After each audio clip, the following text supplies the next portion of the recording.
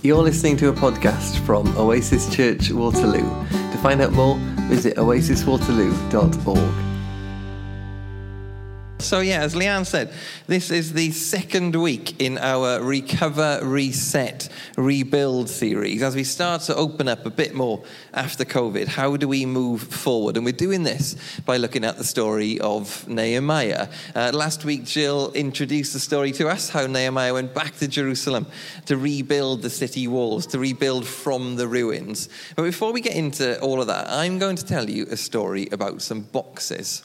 I have a friend called Luke, and a few years ago he was moving house, and we had just moved house a few months before that, and we had a load of boxes in our flat from when we had done that. He said, "Can I borrow these boxes?" And I said, "Yeah, of course you can."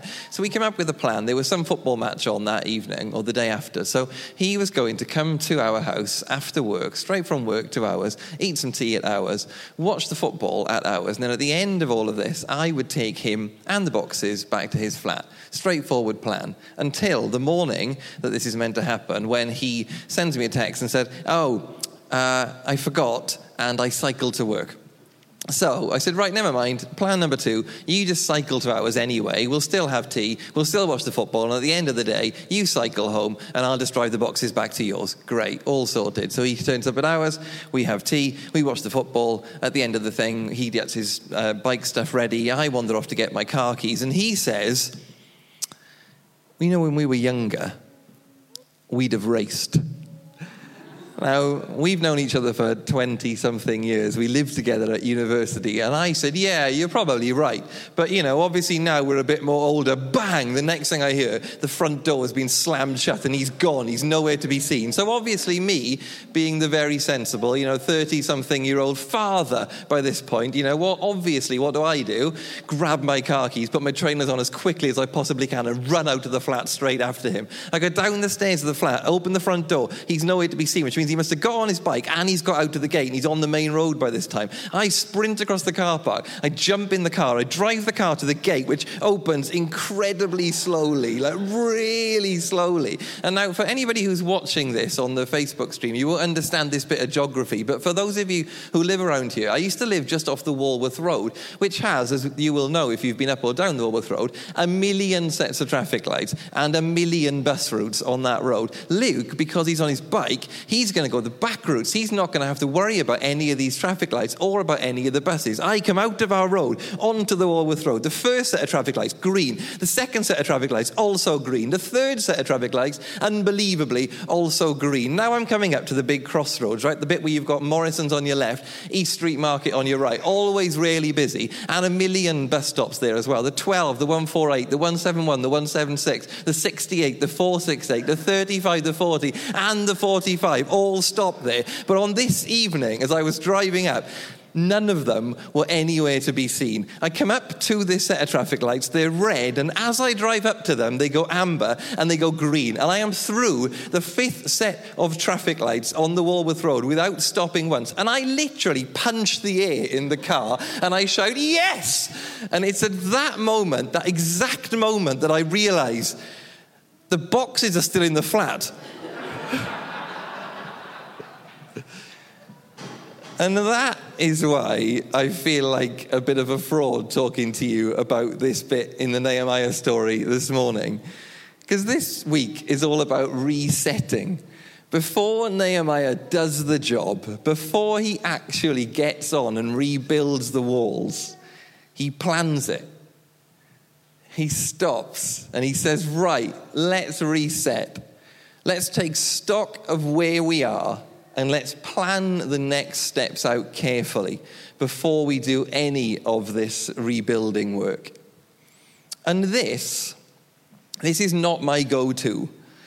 I like doing stuff. I do not like planning stuff. Over the last couple of weeks, we've talked about this shop front, which we may or may not be able to see, depending on whether this is working. No, we can't.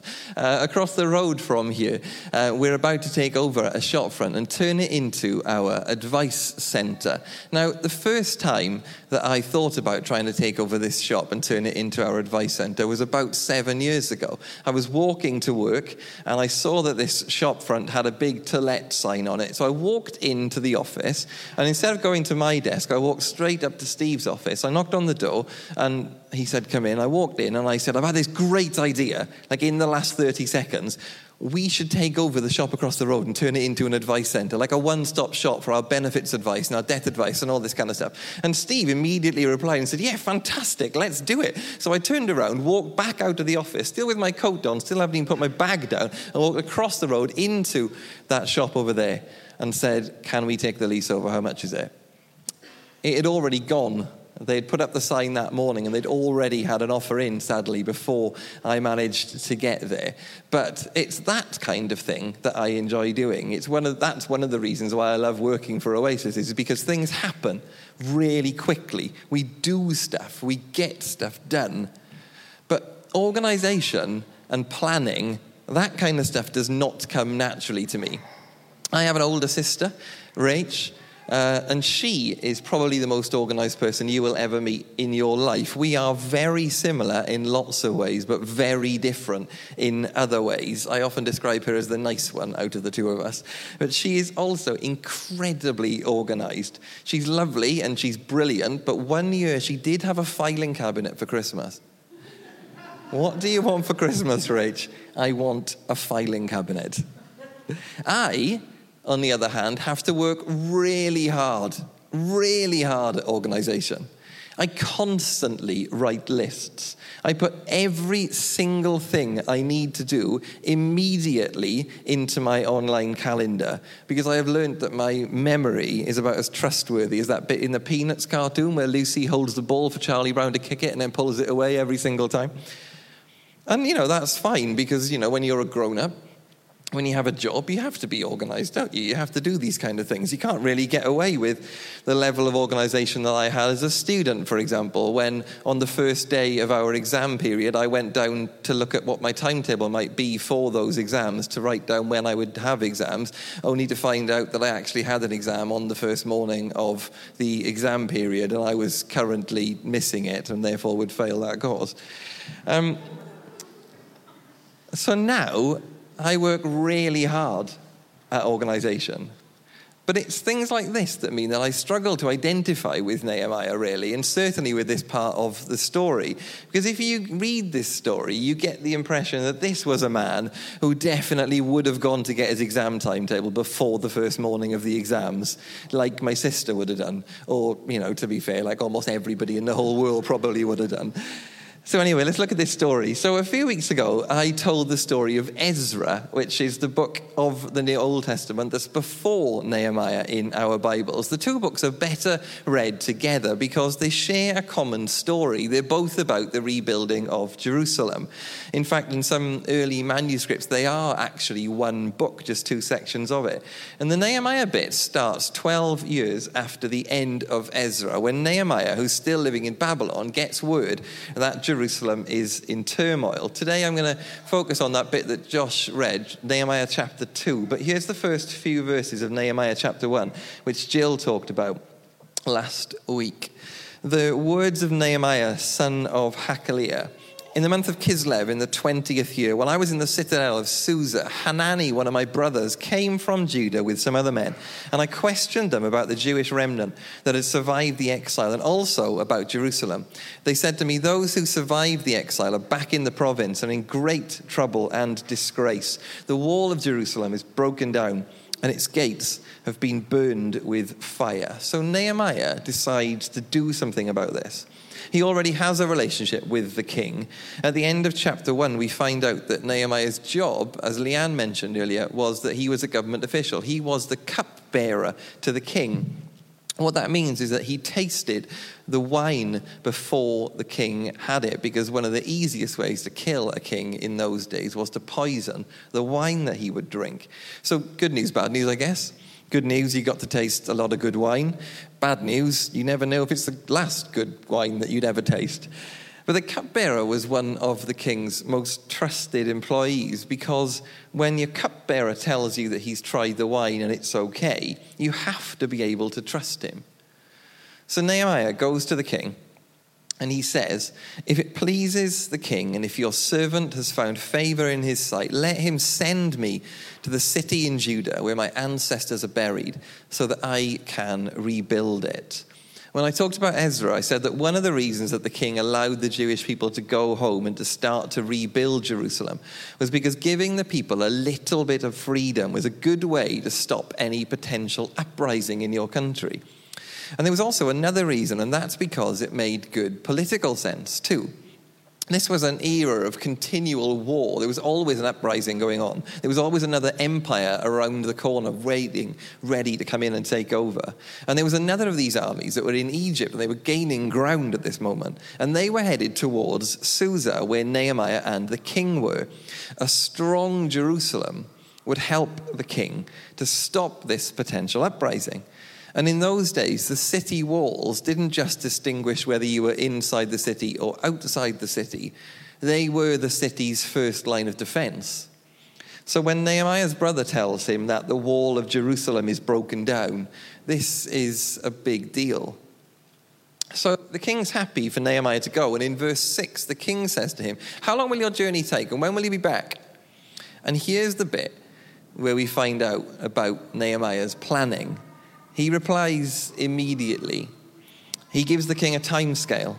He asks for letters to the governors of Trans-Euphrates to grant him safe passage, and another letter to Asaph for materials. He wants timber. He wants timber to make beams for the gates, to make the city wall, and to make the place where he'll stay.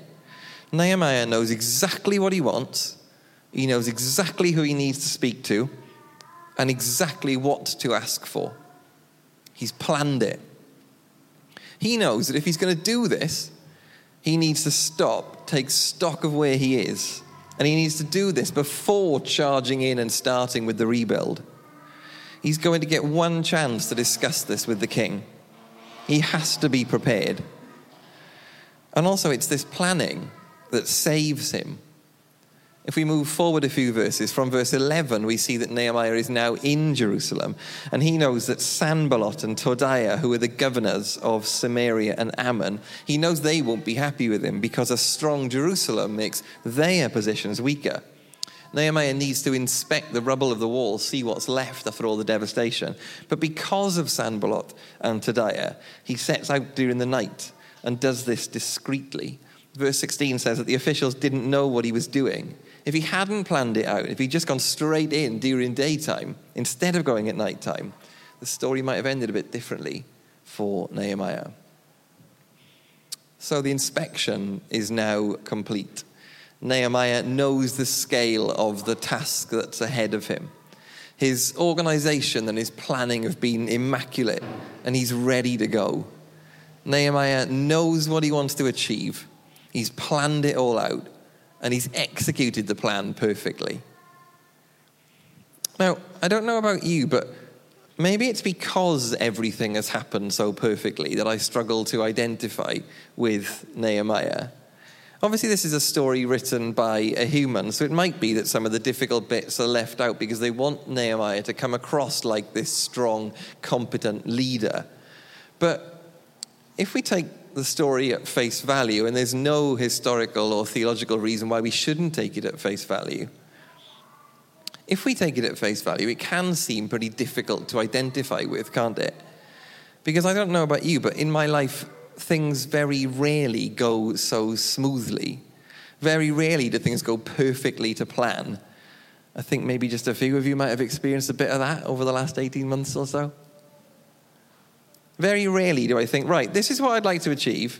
These are the steps that I need to get there. And these are the people that I need to help me. And then everything goes exactly according to that plan. Because life is messy, isn't it? Other people are involved, people who might have their own plans, their own ideas. Or maybe it's just that I don't hold up my end of the bargain. And so for me, it's the next bit of the story that's the interesting bit. Because Nehemiah's next job is to go to the locals and to convince them to join in with his plan.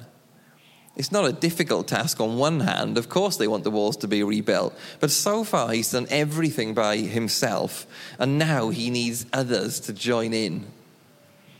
So in verses 16 to 18, Nehemiah gathers together, it says, the Jews, the priests, the nobles, the officials, and the others. This, as boring as it might come across when you initially read these verses, is really significant.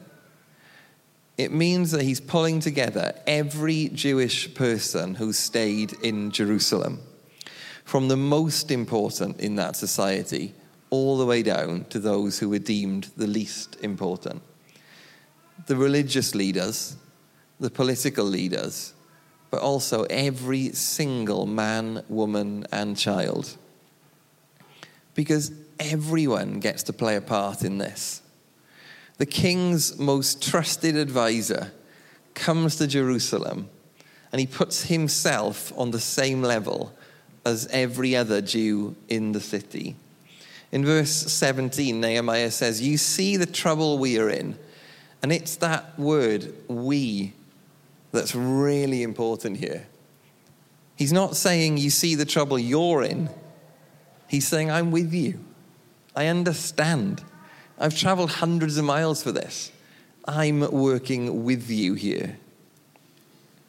And this would have been significant because the Jewish people who had stayed in Jerusalem after the walls had been knocked down, every day they would have had to face the possibility of unrest, of death. Because Jerusalem was a volatile city and it was a volatile time. There were continual wars, uprisings, as I said earlier, and counterattacks. And having no city walls made Jerusalem a pretty easy target. But these people believed in God. And because they believed that this was still God's holy city, they stayed. They had put up with the uncertainty, put up with the worry, because they believed that they were doing God's work. And this, for me, is what this story is actually about. It's bigger than a story about leadership, about organization, about planning. It's bigger than a story about rebuilding a city's walls for me. This is actually a story about restoring a broken community. These were broken people, beaten from pillar to post by numerous occupying forces. But finally, 70 years after these city walls were knocked down, finally their commitment was being rewarded. The king's most trusted servant was standing in front of them, saying, come on, let's rebuild these walls together. I know how hard this has been, but we are going to do this. We're going to rebuild. You've been down and out. You've been beaten up and bashed around. But come on, let's go again. Let's get up and let's rebuild. Imagine what it must have been like to be standing there hearing that after 70 years. This is not just a story about the rebuilding of a city's walls. It's the story about the restoration of a dedicated community of people. And the parallels here for us are obvious, I guess, aren't they? Because we also live in a city that's desperate for restoration. Maybe not physical restoration, maybe not like Jerusalem, but we also live in a city that needs restoration. We live in a city where a couple of miles away from here, there's a house currently on the market for £122 million. And yet some friends of ours, who lots of us will know here, are having to commute into the primary school that we run around the corner from here because they've had to leave their flat for no fault of their own. And they've been placed in a house in North London, an hour away. So every day, that family and their kids are commuting in an hour every single day because there's no house for them in Waterloo. We live in a country where a cabinet, almost all of whom are millionaires, are about to cut £20 per week from universal credit, which already isn't enough money to live on. The Joseph Rowntree Foundation have done a ton of research on this, and they've said it will drive 500,000 people into poverty, including 200,000 children. They say it'll trigger poorer mental and physical health for hundreds of thousands of people. It would be the biggest overnight benefit cut in modern history. And it will have a real, genuine impact on friends of mine, on people that we know. We need restoration in our community, in our city. So what do we do about it? What's our role in all this? Well, one of the things that Nehemiah did is that he used his power to help the powerless. He was one of the king's most trusted employees. He could have stayed in the safety and the security of the king's courts, one of the most powerful men in the region. But he used that power to help others. This week we've been campaigning about that £20 a week cut to Universal Credit. We're working with the Trussell Trust, who, as most of you will know, run loads of the food banks in the country. And we're running this campaign called 20 quid can. 20 quid can pay for your food for a week. 20 quid can mean that you can afford to eat and to put the heating on in the winter, and you haven't got to make a decision on one or the other. 20 quid can pay off the loan that you have taken out, which stops the bailiffs coming around. 20 quid can pay for your kid's school trip so that she's not the only one in the class who's missing out. 20 quid can do a lot of things. So maybe that's it this week. Maybe our role is to get involved with this campaign. But we might be thinking that because we're not Nehemiah, because we're not brilliantly organized or a wonderful planner, that there isn't much of a role for us here. We might be thinking that we need to hand over responsibility to a leader, an organizer, someone who can speak to the people in power like Nehemiah could. But Nehemiah shows us that that isn't the case. Because even though he was one of the most powerful people in the region, he invited everyone to work with him. Religious leaders, political leaders, every man, woman, and child were invited to play a part in this, regardless of their situation, regardless of their backstory, regardless of whether they'd been leading the fight against the occupation or whether they'd been beaten up by the whole situation and had taken a back seat. Everyone was invited to play a role in restoring their community. So maybe that's your response, working out what your part is in restoring this community. Maybe it's volunteering here with Kids Church, or joining the Sound and AV team, or maybe you, unlike me, maybe you listen to the story of Nehemiah and say, yeah, that's me, I'm the organized one, I'm the planner, I'm the administrator. I always feel like we hugely undervalue administrators. One of the things about not being a planner is that I have a huge amount of respect for people who are good at that type of thing. If that is you, come and speak to me at the end, because I definitely have many jobs that you could do. Everyone has a role to play. Communities don't get transformed because of one person who's in charge. They get transformed when everyone pitches in. Nehemiah knew that. That's why he said, do you see the trouble that we are in? Everyone has a part to play. Because in Jerusalem, a community working together as equals led to the restoration of a city. So I invite you to think, to pray, to ask God what your role is in this. What is your role in the restoration of Waterloo, or the restoration of London, or wherever you are? Could you get involved in what we're trying to build here? Or is your role to restore relationships in your family? Or to restore lives through your place of work? Or do you yourself need to be restored before you can even think about helping others? Because that is also totally, absolutely fine. There is a place for everyone.